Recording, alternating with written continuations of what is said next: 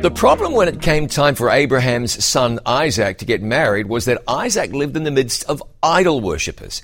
There was no way Isaac would be able to find a wife locally who wasn't neck deep in apostasy.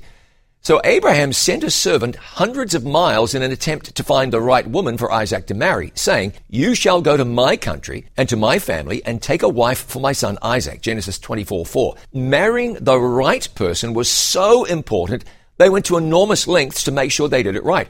Isaac could have found a very lovely wife in his own backyard, but they wanted to find the right person, someone who wouldn't lead him away from faith in God. Marriage was such a big deal, it was considered to be worth doing God's way.